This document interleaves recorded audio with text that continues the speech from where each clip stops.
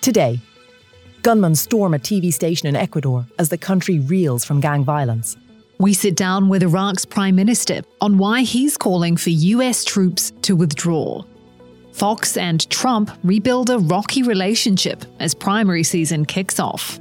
And athletes demand action on eating disorders ahead of this year's Olympics. It's Wednesday, January 10th. This is Reuters World News, bringing you everything you need to know from the front lines in 10 minutes, every weekday. I'm Kim Vanel in Wanganui, New Zealand. And I'm Carmel Crimmins in Dublin.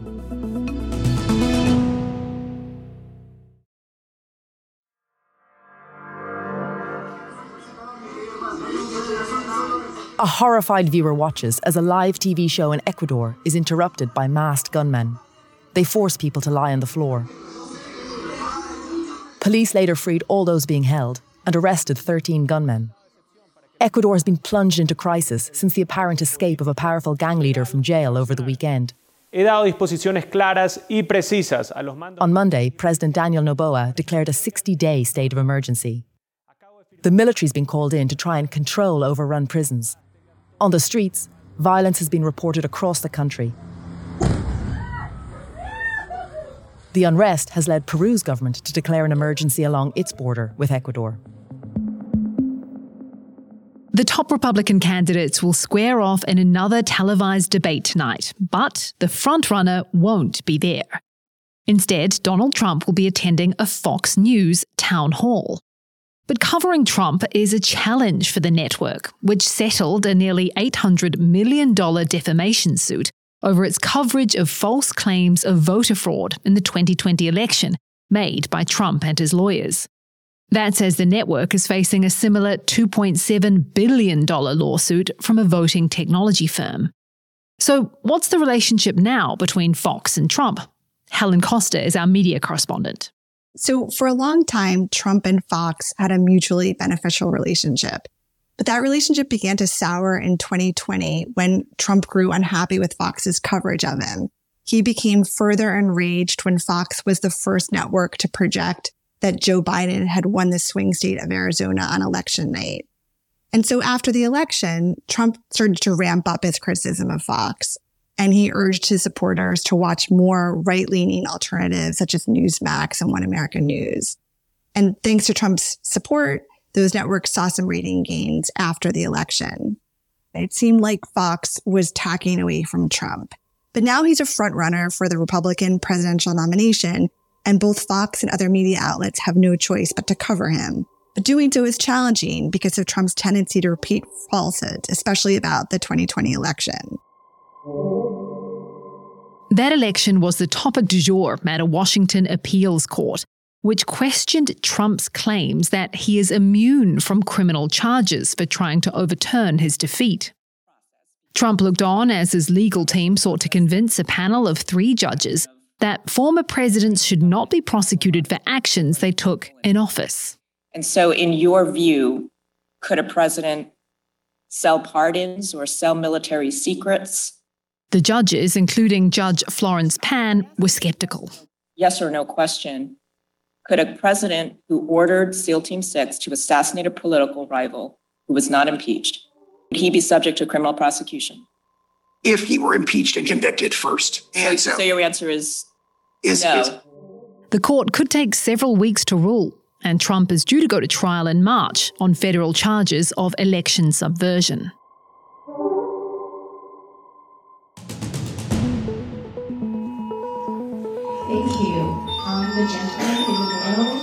An emergency air raid alert interrupts a news conference by Taiwan's Foreign Minister Joseph Wu.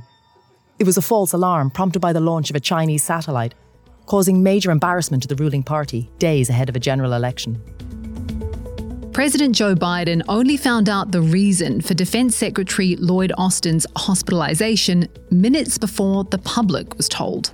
He was not informed until this morning that the root cause of that hospitalization was prostate cancer. National Security spokesman John Kirby.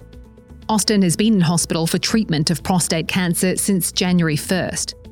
The Pentagon didn't tell the White House or Congress he had been hospitalized until the middle of last week, triggering major backlash. A massive winter storm moving across the eastern half of the US has knocked out power to more than 800,000 homes and businesses. 12 states have been hit ahead of a brutal freeze expected to blanket the region this weekend.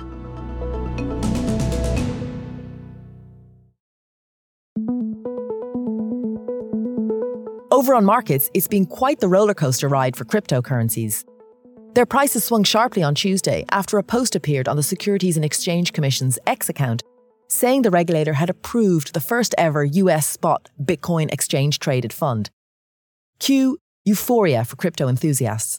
But it turns out the post was a fake. Just over 10 minutes later, the SEC chair, Gary Gensler, posted that the SEC account had been compromised and an unauthorised tweet had been posted. The SEC is now investigating the hack. Iraq's Prime Minister surprised many with his call last week for US troops to leave the country. Now, in an exclusive interview with Reuters, he's doubling down. But the timing is bad. The soldiers are there to keep Islamic State at bay and have in recent years largely been successful. But a recent bombing claimed by the militants killed almost 100 people in Iran. And Tehran is also flexing its influence. Timur Azari travelled to Baghdad to interview the Prime Minister, Mohammed Shia al-Sudani. So, Timur, what did al-Sudani say about the withdrawal? So the Prime Minister said that he prefers a quick, orderly and negotiated exit of the US-led military forces in Iraq. He declined to set a deadline, but said that the quicker the exit, the better, because they have become a target for attacks, but they have also engaged in attacks on Iraqi soil, which has increased tensions in the country.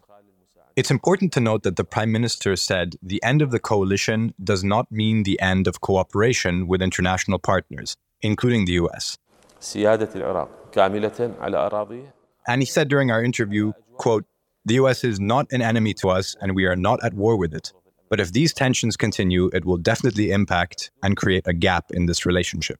So he's making a plan but not setting any dates. What's going on here? So a lot of this is about Iran-backed groups in Iraq. There are many of these factions, some more moderate, some more hardline than others. And in the past months, they've been launching attacks at US forces on a near daily basis. The US have been responding to those attacks. And this has really raised the specter of Iraq becoming a theater for regional conflict. Sudani wants to avoid that. And he sees that the best way to do that is to get rid of the target, i.e. get rid of the US forces who are being shot at all the time. If you get rid of those forces, you remove an excuse for any faction, Iran-backed or other, to attack them. And by doing that, you reduce the potential for involvement in regional conflicts. Is that playing into Iran's hands? Definitely. I mean, it's been a long-standing interest of the Iranians to see US forces have a reduced presence in the region, in Iraq, but also in Syria. And so this is music to their ears.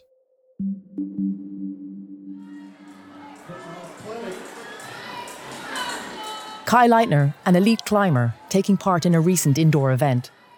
A previous youth world champion, he was a teenager when his liver was close to failure and he fractured his spine in 2 places.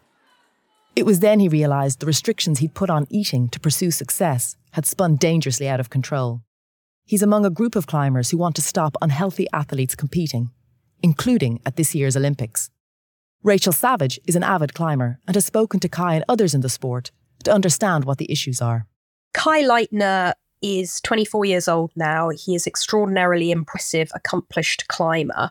He's also tall for an elite competitive climber at 6'2". And he told us that when he was a teenager, he was told by coaches that he had junk in the trunk. As he grew older and changed his relationship to food and to being an athlete, he decided to speak out about what he saw as ingrained issues with weight in the sport of climbing. The obsession with thinness in our sport is so pervasive that it doesn't seem out of place. Losing weight in climbing is always seen as a good thing. So climbing is a weight to strength ratio sport. They are fighting gravity. And so if their strength to weight ratio is higher, then they will be able to get up the wall more easily. And the thing is, climbers like Kai Leitner, often, unfortunately, find it easier to lose weight quickly than it is to gain strength. And when they lose weight initially, they find it easier to climb, and they find they make performance gains faster. So we spoke to the president of the International Federation of Sport Climbing, Marco Skolaris, and he said they have promised stronger regulations for 2024, but he said that they want the regulations to be able to withstand legal challenges. So their argument is, we do care about the health of athletes, but we want to get the regulations right.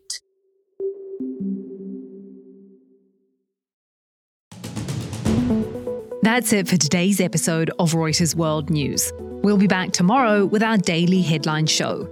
To make sure you know what's going on in the world, listen in for 10 minutes every weekday. And don't forget to subscribe on your favourite podcast player or download the Reuters app.